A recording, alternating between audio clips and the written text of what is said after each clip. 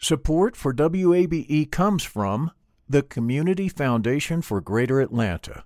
If you love Atlanta, you can invest in the big picture. Learn more at cfgreateratlanta.org. I'm Earlonne Woods. I'm Nigel Poor. We're the hosts and creators of Ear Hustle from PRX's Radiotopia. Ear Hustle is a show about life inside prison, but it's not your typical prison podcast. In this next season, we've got stories about the objects people keep inside their prison cells, about residents in a women's prison who say they want to stay there, and the most beautiful prison garden. Earlonne, I will never forget it. Ear Hustle. Stories about life on the inside, told by those who live it. Find Ear Hustle wherever you get your podcasts.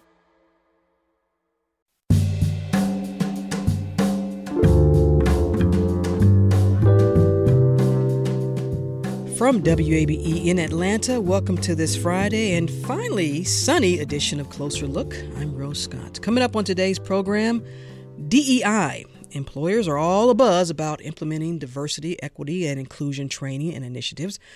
But what happens when there is an overload of information? Can it lead to confusion and even resistance? Also, we conclude our one-on-one conversations with candidates running for Atlanta City Council President. Longtime labor activist Sam Manuel joins me. Those conversations coming up in just a moment. But first, this proposed district boundaries of congressional seats aren't balanced. Now, that's according to the watchdog group Fair Districts Georgia. Now, right now, there's just one redistricting map made public so far. It's from a Republican-led state Senate committee and withdraws Georgia's 14 congressional districts in the Republicans' favor. That's also according to the group Fair Districts. The proposed map would reduce the number of black majority districts in Georgia from 4 to 3, says the group's Ken Lawler. That's because the South Georgia district held by Democrat Sanford Bishop would change. The issue really is what's happened to Congressional District 2, which was a black majority district, is now slightly below 50% for black majority voting. Lawler says while other minorities in the district may still make it a Democratic-held seat, he says there could be a legal challenge to the map for reducing black voting strength. Now, there will be other maps drawn by the State House and voted on during a special legislative session next month. In other news, lawyers for 2 of the 3 men accused of shooting and killing Ahmaud Arbery are asking a Georgia Superior Court judge to exclude a piece of evidence in the murder trial. Travis and Greg McMichael's lawyers are asking the judge to prevent the jury from seeing photos of a vanity plate on Travis's pickup truck featuring the former Georgia state flag, which includes an image of the Confederate battle emblem. Now, the defense argues the photos aren't relevant and would unfairly influence the jury. Prosecutors say McMichael purchased the truck weeks before the shooting and chose to display the license plate. Jury selection begins October 18th. The judge previously ruled that the defense wouldn't be allowed to bring up Arbery's criminal record or mental health history. Officials with the U.S. Environmental Protection Agency says they're completing lead cleanup on about 5 properties on Atlanta's west side. The agency has identified some 2,100 properties in the English Avenue and Vine City neighborhoods with lead levels above 400 parts per million. Now, what does that mean? Chuck Berry with the EPA explains. If your property has a lead level over 400 and there are children living on the property, then it would be a pretty quick turnaround for us to get out there and start removing the contaminated soil. Berry says other properties, like those that sit vacant, could wait months before cleanup begins. The EPA is in the process of putting the project on a national priorities list, which would dedicate more money to the cleanup. And finally, some sports news.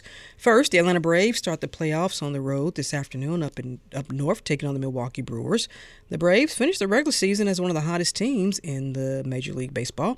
Now, games 1 and 2 are in Milwaukee before the series comes back to Atlanta Monday for Game 3. Now, whichever team wins will face the winner of the San Francisco Giants LA Dodgers series, in which my Cardinals did not win. First pitch is today, just after 4:30. And while having breakfast on Sunday, you can watch the Falcons from London as they play the New York Jets. Now, the team will be without receiver Calvin Ridley. In a statement, Falcons officials say Ridley will stay home due to a, quote, personal matter. Go Falcons, go Braves. This is Closer Look.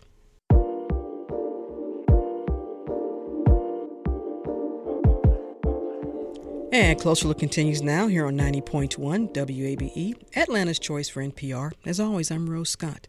It is one of the most popular topics presented in TED Talks and podcasts.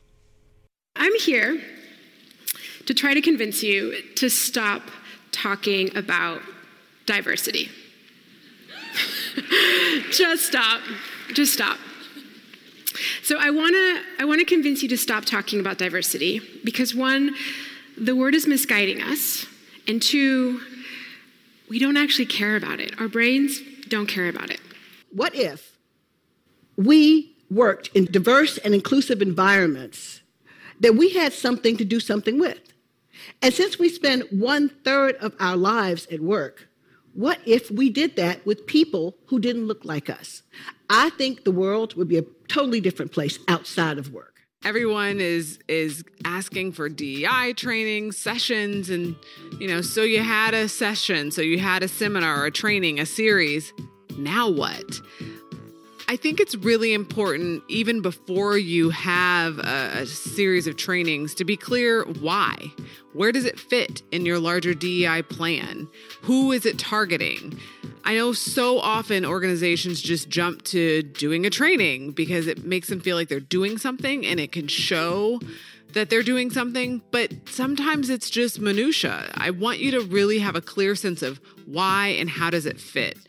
That was in order Paloma Medina and Janet Stovall in their TED Talks, giving presentations about DEI. And then that was Dr. Kara Banks from her podcast, Diversity, Equity, and Inclusion. Now, it's not a new concept, but after last year, more and more workplace environments are taking steps to be more diverse, equitable, and inclusive for all of their employees, no matter their race, gender, ethnicity, or sexual preference. And so companies offer DEI training sessions and programs. Here's a question. What happens when there's an overload of information that could possibly lead to confusion and or resistance? Stephen Paskoff is the president and CEO of the training company Eli, also known as Employment Learning Innovations. He joins me now to talk more about this and how to discuss DEI, and can it cause results or resistance in the workplace? And he's been on this program before. Stephen, welcome back.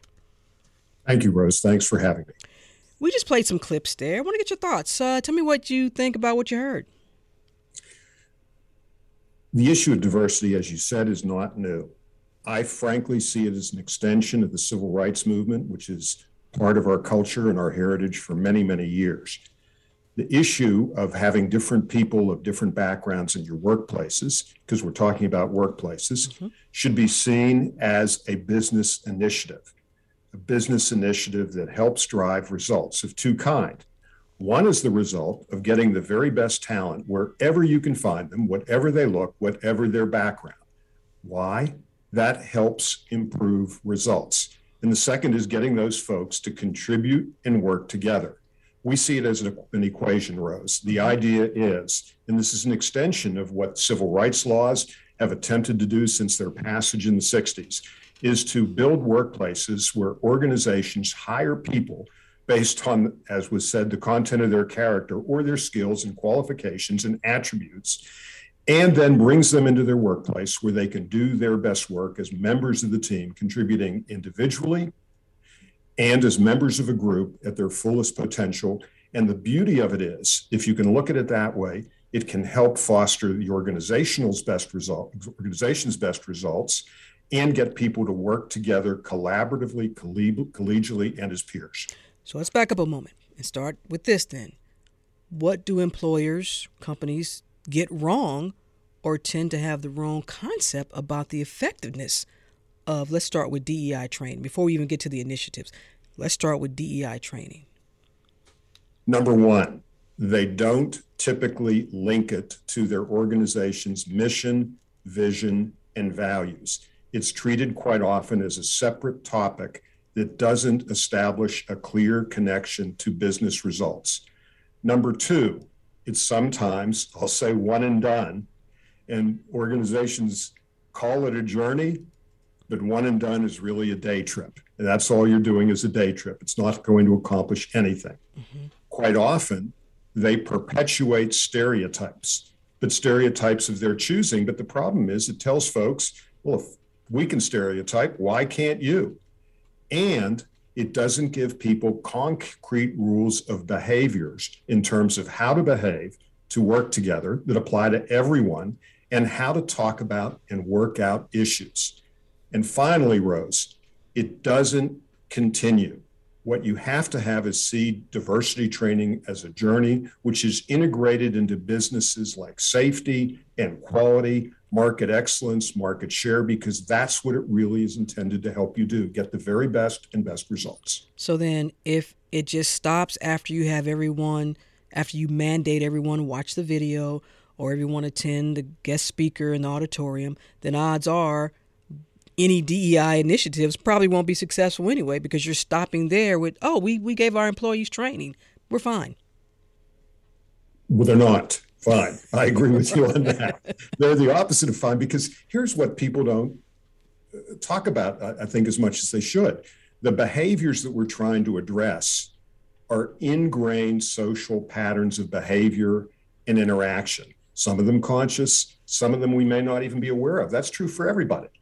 But if you don't recognize that you're dealing with a problem that requires behavior and habit change, then one and done doesn't work. You go to the doctor and the doctor says lose weight. You don't, unless you make a plan to do it if it's important to you, and there's some consequences, positive or negative, for doing it. And that's all part of what has to accomplish to really get to the fabric of the organization, its own culture, and treat people like citizens of an organization with rights of citizenship in terms of how they're engaged, treated, managed, and advanced. Well, let me ask you this then. So employers should not go into this, and I want to stick with DEI training for a second. Employers should not go into this with the expectation that they're going to achieve a specific goal, because they haven't really identified what that goal is what you're saying. They haven't achieved the goal, and quite often it's looked at, we're going to do it, and we're done. This is a continuous journey. We've got wonderful utilities in the state of Georgia and throughout the Southeast, and you probably know who I'm talking about. And when you go into their offices, there's a brief meeting and talk about safety every time you go there. It's just part of the culture. You expect it. They talk about safety in teams. The point is, we should be talking about how we treat one another from the top of the organization all the way to entry-level leaders, team members, and employees. Because if you say it affects results, then why wouldn't you consider it as something that you consider all the time? That's what's really needed. It's not just you go to a training, learn it, and you're done. Well, then, what is that next step? What do you advise companies? Okay, everyone has watched the training. We brought in this fabulous speaker. Where do we go next, Mr. Paskoff? Ms. Scott, we would talk about it every week in workaday conversations briefly. Every week? Well, look, you have meetings on sales and quality and safety and results. Take a couple of minutes and talk about, hey, how are we treating one another? And how can we do better? And make it a subject that's not something you hear about once a year. And, well, we're going to go to the training. We're done, I guess. Yeah, you are. Treat it like other business issues, because if you say it is related to your getting the best talent and then realizing the investment with the best results, why wouldn't you talk about this huge investment and treat people to get the most from them and from the organization? We've had conversations before, and you've talked about, and you just recently wrote to me, you said sometimes these initiatives generate resentment and division rather than acceptance and meaningful organizational change. And someone listening says, well, if you want to force us to have every week talk about how we treating folks, could that lead to some resentment? And they're saying, look, we're here to do a job. As long as I treat people with respect, do you have to check in with us every week? The trainings that I'm talking about are not like that at all. Can I give you a couple of examples? Well, that's why you're here, Stephen. All right. Well, one's as recent as this morning's New York Times, when there's an article quoted with, in a diversity training, the subject is, what's up with white women? That is a stereotype, and that is bound to get some folks to say, why are you stereotyping me? In Atlanta, one of the companies that was connected, allegedly, to training that said, for example, how to be less white. Someone can think, I'm born this way. I want to be a good person. I can't help how I was born. But some trainings, what they will do would be to stigmatize one group, and that group is a part of the group that's got to buy into this and see that this is fair and consistent for everyone. Let me give you one example, Rose. It really stuck with me. Years ago in my native town of Pittsburgh, where I'm from, I was teaching a class, and it was dealing with discrimination and harassment. And I was talking about why sexual jokes don't belong. And I'll never forget this. A senior manager at the time, this was a long time ago, said to me, wait a minute. People are too sensitive. We should be able to kid about anything we want. Why are these people so sensitive about sexual comments? I said, well, let me ask you a question, if I may. Would it be okay? He was visibly significantly older than I was at the time. I said, can I kid you about your age? He said, no, that would bother me. I said, what's the difference?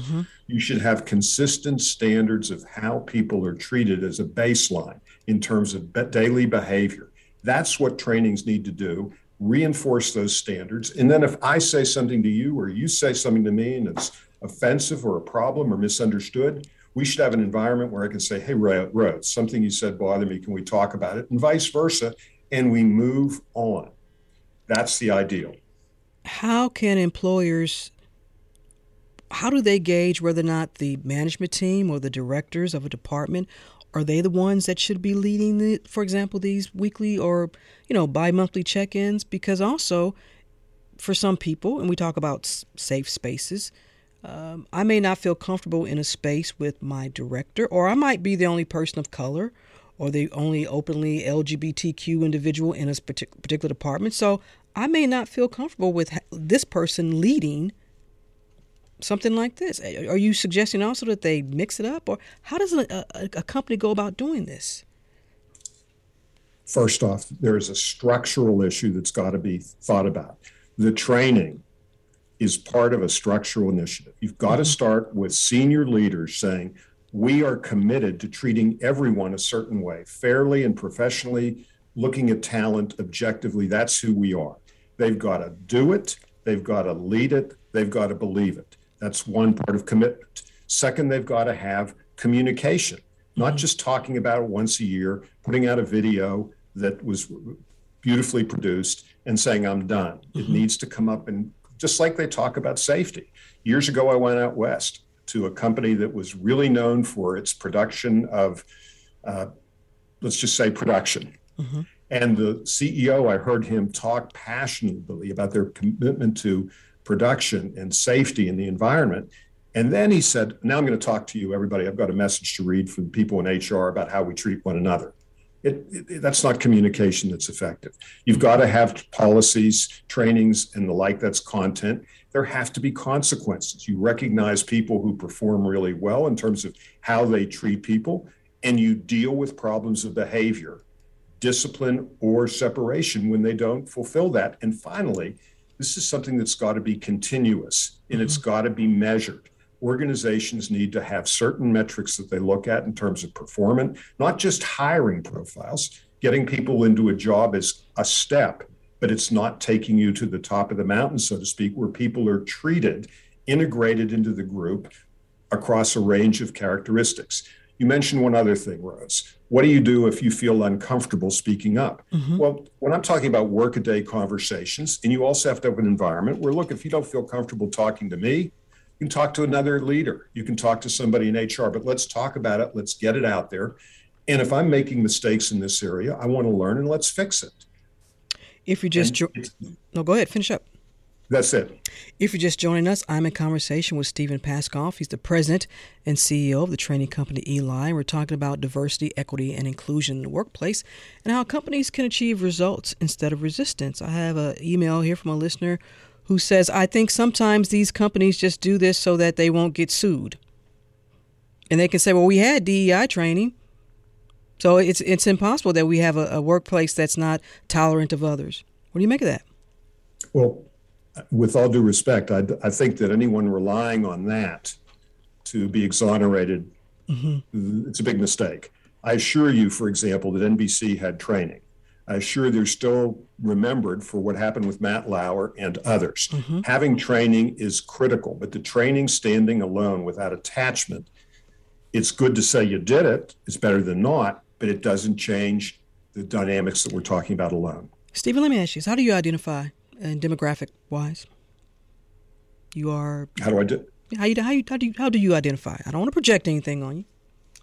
How do I identify? Yeah, how do you identify? In terms of race and ethnicity. Well, I'm not a WASP, I'll tell you that. Yes, I'm white. Mm-hmm. I'm not Anglo-Saxon. I'm not Protestant. I am in terms of ethnicity, an Eastern European Jewish person. Okay. But I'm an American. Gotcha. And when I work in my company, I'm a citizen of my company. And I should have certain rights as a citizen of my company. And that's what we can control in the workplace. We're all citizens of the company, no matter what we look like, Absolutely. No matter where we're from. We're citizens entitled to those rights. Do people ever ask you, what's a white guy doing talking about DEI? I'm just curious. You and I have had many conversations. We respect each other. Have you ever? I've never asked you that. I was always curious. Do people ever approach you with that? Well, I was talking about this, Rose, before DE&I was the term. I was a civil rights trial attorney, and before that, an investigator. I started this business 35 years ago after defending employers.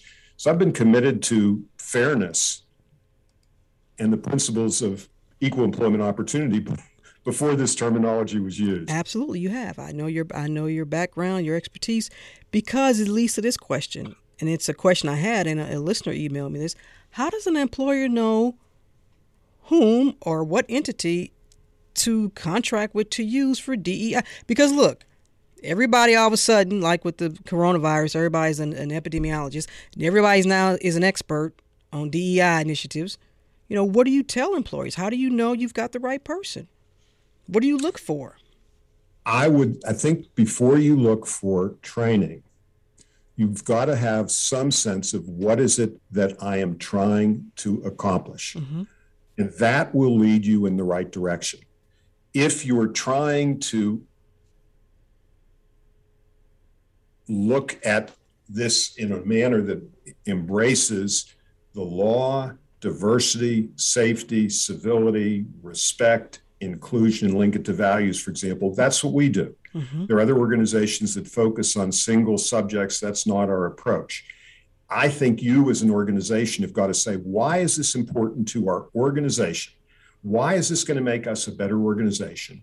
And what are we looking for in the long term? Then you go from there.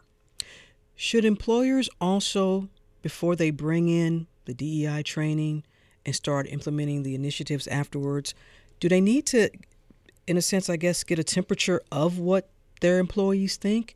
Is there a way that you suggest to govern that? Do you have it? Do you send out a survey that's anonymous? Because maybe that's important to see how people feel. Maybe people don't feel like there's an issue. Rose, we are living in challenging times. Mm-hmm. Emotions, feelings, resentments that span an entire spectrum of our population, everybody, are more intense than I've ever seen them since I started doing this in the 70s. Mm-hmm. I think it is important, and it can be painful, but it is important to get a sense of your temperature. And I think that is where you start, talking to people and getting an understanding of where you are, and then figuring out how to address it in the context of what is going on in your own organization. As we wrap up, you mentioned this, and I believe in the very first question I asked you, you said this is a part of a journey. This is not a one stop, you're done, and that's it. If there is one lasting nugget that you want to leave with folks about all of this, what is it? Ultimately, and if I can, Rose, I'm going to give you a case example of this. Sure. Ultimately, this is about your organizational results. That's the most effective way to start and bring everybody together. Just last week, I was working with a government agency responsible for preventing nuclear, biological, and chemical warfare wherever it occurs. They're looking for the very best talent. They can find them anywhere. And I said to them, here's your responsibility. Does this make sense to you? What do you think? And it really caught their attention. Mm-hmm. I said, you want to have the best people. You can find them and look for them. But unless you figure out a way that they feel comfortable speaking up and being part of your team, you're not going to accomplish your results. Someone might say, I don't want to speak to Rose or Scott. Maybe they'll make fun of me. Maybe they'll diminish me. maybe they're just not going to listen. Oh, maybe I'll keep it to myself. What are the consequences? That's an extreme example. But the whole thing I'd say is look at what the best talent and where they are, and then how you're going to bring them into your group so they really feel connected to contribute individually and as members of a team. That to me is most critical. Something else that stands out for me, you write, results must be continually measured and actions adjusted as new challenges arise. Rose, we have a slide. I wish I could show it to you. We designed it 3 years ago. It said the things happen in the world. This is 3 years ago, so we're talking about 2018. Mm-hmm. Something could happen in the world. Something could happen politically. Something could happen nationally that could affect us. Those things are in our present. Organizations have got to be prepared to be flexible, adjust, make messages that fit, but constantly be aligned with their vision, mission, and values to deal with the present and the unexpected future. Stephen Paskoff, the president and CEO of the training company Eli, also known as Employment Learning Innovations. Always a good conversation when you're on the show. I appreciate it. Thank you. My pleasure.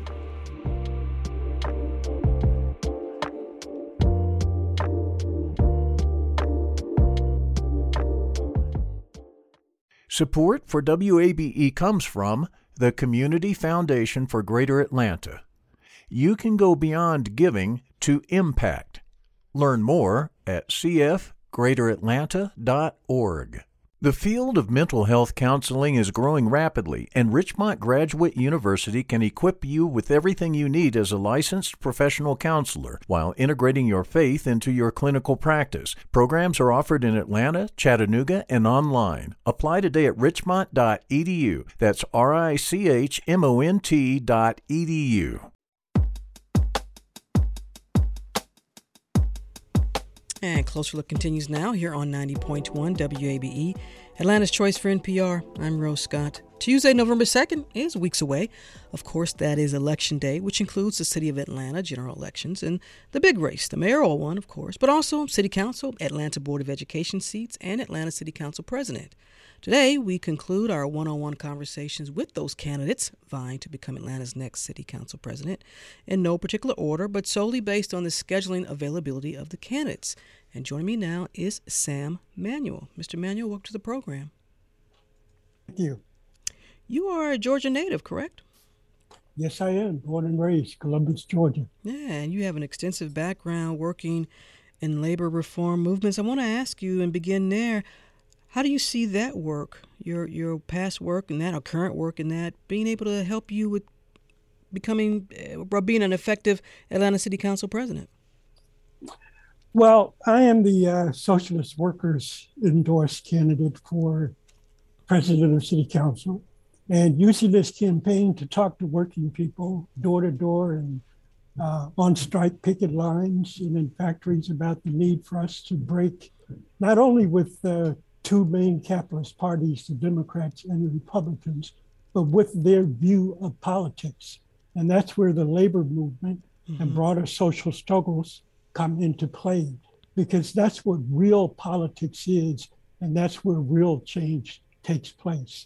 Well, and as you know, this election is nonpartisan in a sense, but I want to ask, how are you getting that message to voters, though?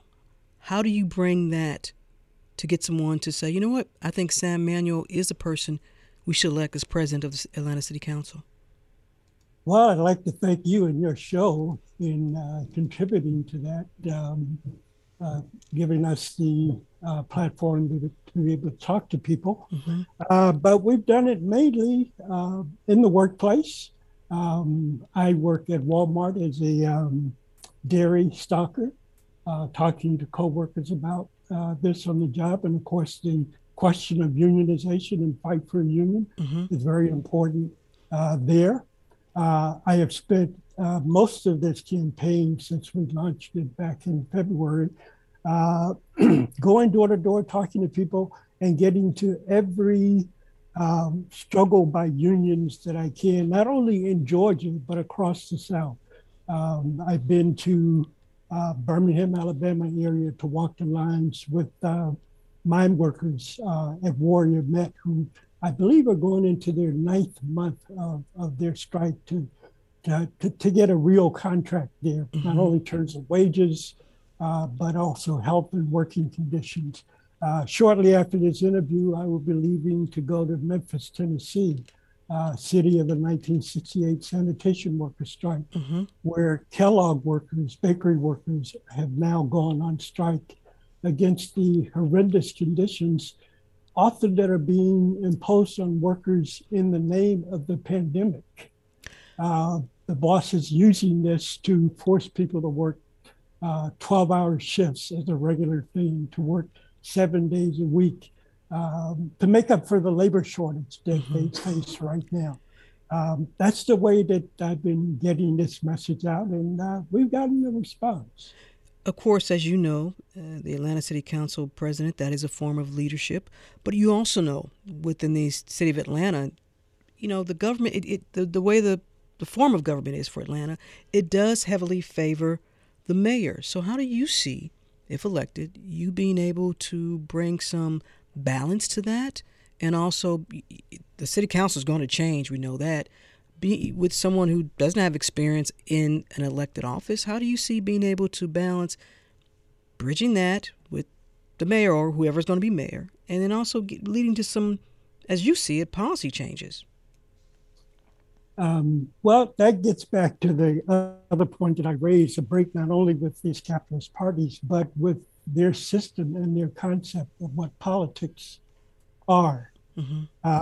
I of course, am open to working with anyone, but I doubt the odds are very high that I'll have a very cooperative relationship with the mayor.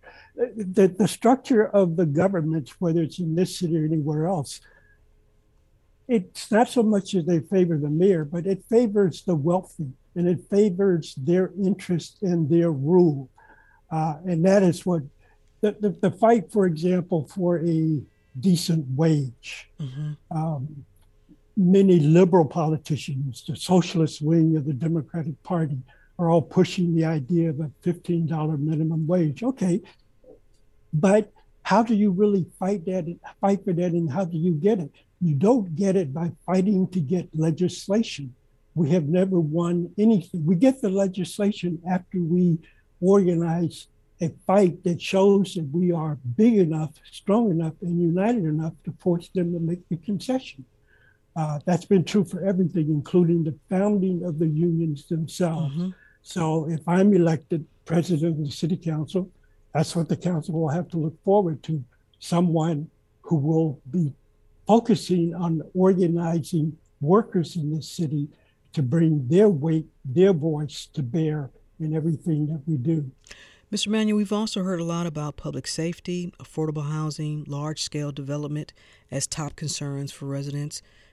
Other than obviously the labor issue here, what issues do you see are the top three for Atlanta right now? Well, the issues that I'd like to put forward are the issues that face working people. There are a lot of things. Well, but public safety, affordable housing, and large-scale development, they definitely affect the folks that you've been fighting for and advocating for so many years of your life, though. Yes, that's true. But the point I'm trying to get at is they affect people in the city differently. True. Crime affects people who live in gated communities with private security forces differently than it affects people living in working class neighborhoods. On crime, I'll just take a couple of them. On crime, for example, I like to talk in this campaign about the crime that none of my opponents seem to want to mention, and that's the crime that's perpetrated against working people every day at work. Starting with the fact that we come in to work, we produce all of the wealth, and at the end of the day, the bosses, simply because they have a piece of paper that says they own this company, takes really all of the wealth that's produced and give us back, which they call profits, and they give us back a small amount, which is called supposedly a living wage. It takes union organization and workers being organized to fight against that. And 5,000 workers in this country, 5,300 lost their lives last year, and there's no big hue and cry about that. And these are all preventable deaths, deaths that were driven by the profit drives of the bosses. They're driving their thirst for profits. Another nearly 3 million workers were injured on the job. And any worker who's worked on a job and gone through the so-called safety programs of these companies know that it's just a joke. They're just going through the motion to fill in the required paperwork on this, but no real input. It takes an organized union movement in the workplace to really enforce safety measures. If you're just joining us, I'm joined by Sam Manuel. He's a longtime labor activist, and we're talking about why he's running to be the next Atlanta City Council president. And Mr. Manuel, I do want to talk about affordable housing. I understand what you were talking about, your view of public safety in the workforce, but affordable housing is a major issue. And again, the very folks that you've been advocating for and working for in terms of rights, affordable housing is a priority on their list. What is Atlanta getting right, and maybe what is Atlanta not doing enough of as it relates to affordable housing? Atlanta isn't doing anything on affordable housing, and probably can't do anything on affordable housing. Housing is another commodity in capitalist society, which is produced by companies, big real estate and construction companies.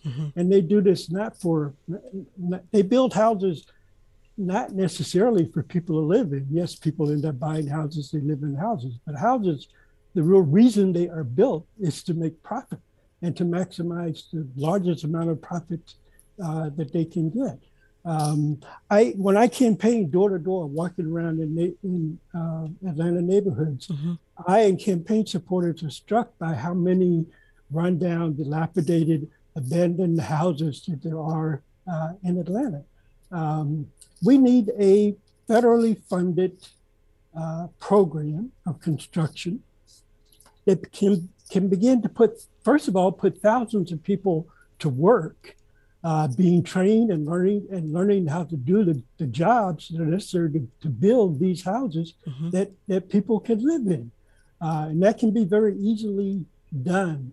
I first came across this when I was a reporter for the militant newspaper, a socialist newspaper in New Orleans after Katrina, and just going around the city, and I met one guy who was a skilled construction worker. It was at what was left of his home. The home was destroyed. He looked at me, he said, if they would just simply give me the equipment and the materials. At the time, the city was bringing in construction workers from all over the country, many of them being brought in by contracting outfits that were paying substandard wages, where thousands of workers like this guy could have been put to work in New Orleans back during Katrina, and probably actually today after the most recent storm, doing exactly that. And that's a big thing that we could do toward affordable housing, but that means building houses for people to live in, not houses where we're going to make profits off of them. And speaking of that, I recently moderated a mayoral forum on best practices to address the city's unsheltered and homeless population. Let's talk about solutions there. How do you see, where would you begin if you are Atlanta City Council president? What do you want to look at as it relates to how Atlanta needs to do? I'm assuming you think it's not doing a good job, but needs to do a better job of addressing our unsheltered and homeless population. Well, it's outrageous that there are people that are unsheltered and homeless, given the massive resources available in this country. I've had the opportunity. I consider myself a revolutionary socialist. I've been a supporter of the socialist revolution since I was a youth, and in Cuba. And I'm always struck when I go there that you don't see this. homelessness. Many Cubans that you talk to, they have no idea what you're even talking about.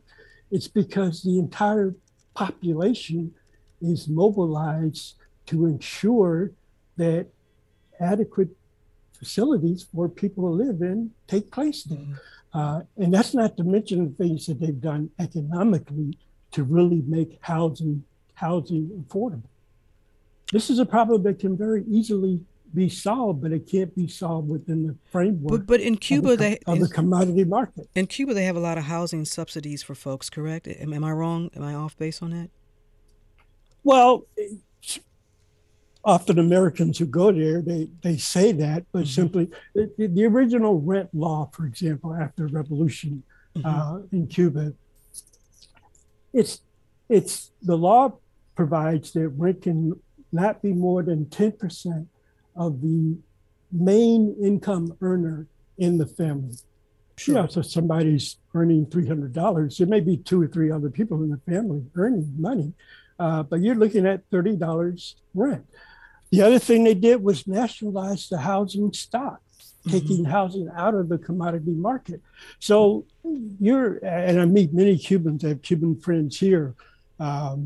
I'm involved in a movement to oppose the ongoing U.S. embargo against Cuba. And they point out that even though they're not necessarily, they live here now, they're not necessarily supporters of the revolution, but one of them, a friend of mine, his mother was given a home by the revolution. She cannot be removed from that home by anyone. And you see something like that could work here in Atlanta? Not without a revolution. Yeah, I was going to ask you how you achieve that. I was going to ask you how do you achieve that, Mr. Manuel. Let me get your thoughts on this. It's one last thing. It's like the young people that I've gone with who go down. Many of them study to be doctors here in the U.S. and they see the Cuban healthcare system and they say, "Oh, if we could just come back and do what they do." And many of those young people, they come back and they're more committed to the reasons that they decided to become doctors, that is to help heal people. But Che Guevara, one of the central leaders of the revolution, once gave a speech and he was asked by some medical students in Cuba early in the revolution, you know, how can we have revolutionary doctors? And Che answered, he said, well, you can only have, in order to have revolutionary doctors, you must first have revolutionaries. I know that very well. Let me ask you this though, Mr. Manuel, because I do want to be fair and make sure I ask every candidate at least the same questions. And as you know, there is a group advocating for, you know, the Buckhead neighborhood to form its own city. You support that movement? It's the kind of movement that I'm neither for nor against, because it doesn't really, it will change nothing for working people in Buckhead or Atlanta if the system remains the same. What do you mean? It may, well, if the profit system is the system that we're living under, in which everything is really decided on the basis of the values of this dog-eat-dog system, that is a commodity market, whether it's food, whether it's housing, whether it's in education, et cetera. Yes, because of already established class differences that exist, and we know them well, between an area like Buckhead and an area like Atlanta, things are going to be what they will be, but they don't fundamentally change. It just means that the wealthy in Buckhead or the wealthy in Atlanta have a certain way that they will now have to do things, but it doesn't change anything fundamentally for us. I would say one other thing. Well, I think someone might argue that if Buckhead were to form its own city, it would really impact the Atlanta Public Schools. It would have a long list of adverse, just for some people would argue that it is not in the best interest of, it could be in the best interest for Buckhead, but it may not be in the best interest of kids in APS, where there is a 79% of kids who their households are at the poverty line. So can you understand that viewpoint? Well, to the extent that it divides working people both in Atlanta and in Buckhead. That's been the thing I've been trying to get at, you know, commentators. It's the way that we talk about Atlanta, but there is no Atlanta. Atlanta of the wealthy, and there's the Atlanta of working people and those, without jobs. And those interests and how society is organized gets reflected differently. For working people, we have to begin to start looking to ourselves and beginning to organize amongst ourselves. The fight for real education will not change simply because people in Buckhead left. Sure. It is bad now, and it will still be bad. Finally, Mr. Manuel, let me ask you this, because we touched on the role of the city council president, and through your lens, and everyone's been getting this question, what type of leader are you? Well, hopefully one that has learned from working with other working people. I decided to join the revolutionary movement actually here in Atlanta when I was a student. Then I think at Georgia State University, and there was a strike of sanitation workers in Atlanta. It was the first I was actually still a college student, not a worker at all or involved in any labor movement. But the capacity of workers when in a fight, when there is a cause, to rise above the stereotypes that are often presented about how we conduct ourselves, which anyone who has studied the civil rights movement knows for sure what that is, those types of values. Those are the things I hope I have learned and developed the capacity to. I hear you. Sam Manuel, longtime labor activist, candidate for the Atlanta City Council president. Mr. Manuel, thank you so much for taking the time. Thank you for coming on and asking and answering all the questions. I really appreciate it. No, thank you for the opportunity to do so. Take care now. You too. And next week, we will present a little snippet of each of the interviews with the candidates for Atlanta City Council president. This is Closer Look.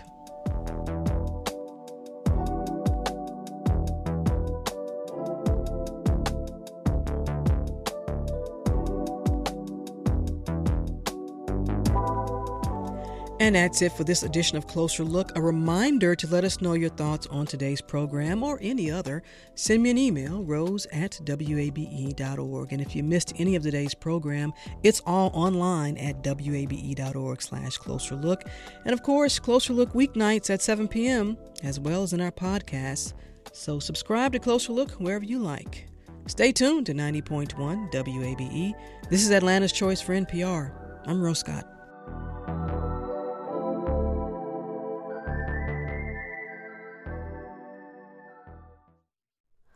Hi, it's Terry Gross, the host of Fresh Air. We bring you in-depth, long-form interviews with actors, directors, musicians, authors, journalists, and more. Listen to our Peabody Award-winning Fresh Air podcast from WHYY and NPR. The Gold Dome Scramble podcast is now plugged in, a WABE Politics podcast. New name, same on-the-ground reporting from us, WABE Politics reporters Sam Gringlass and Raul Bally. We'll cover local, state, and national politics as we talk to politicians and voters to break down each week's biggest headlines. New episodes drop on Fridays. Listen and subscribe at WABE.org or your favorite podcast platform. WABE.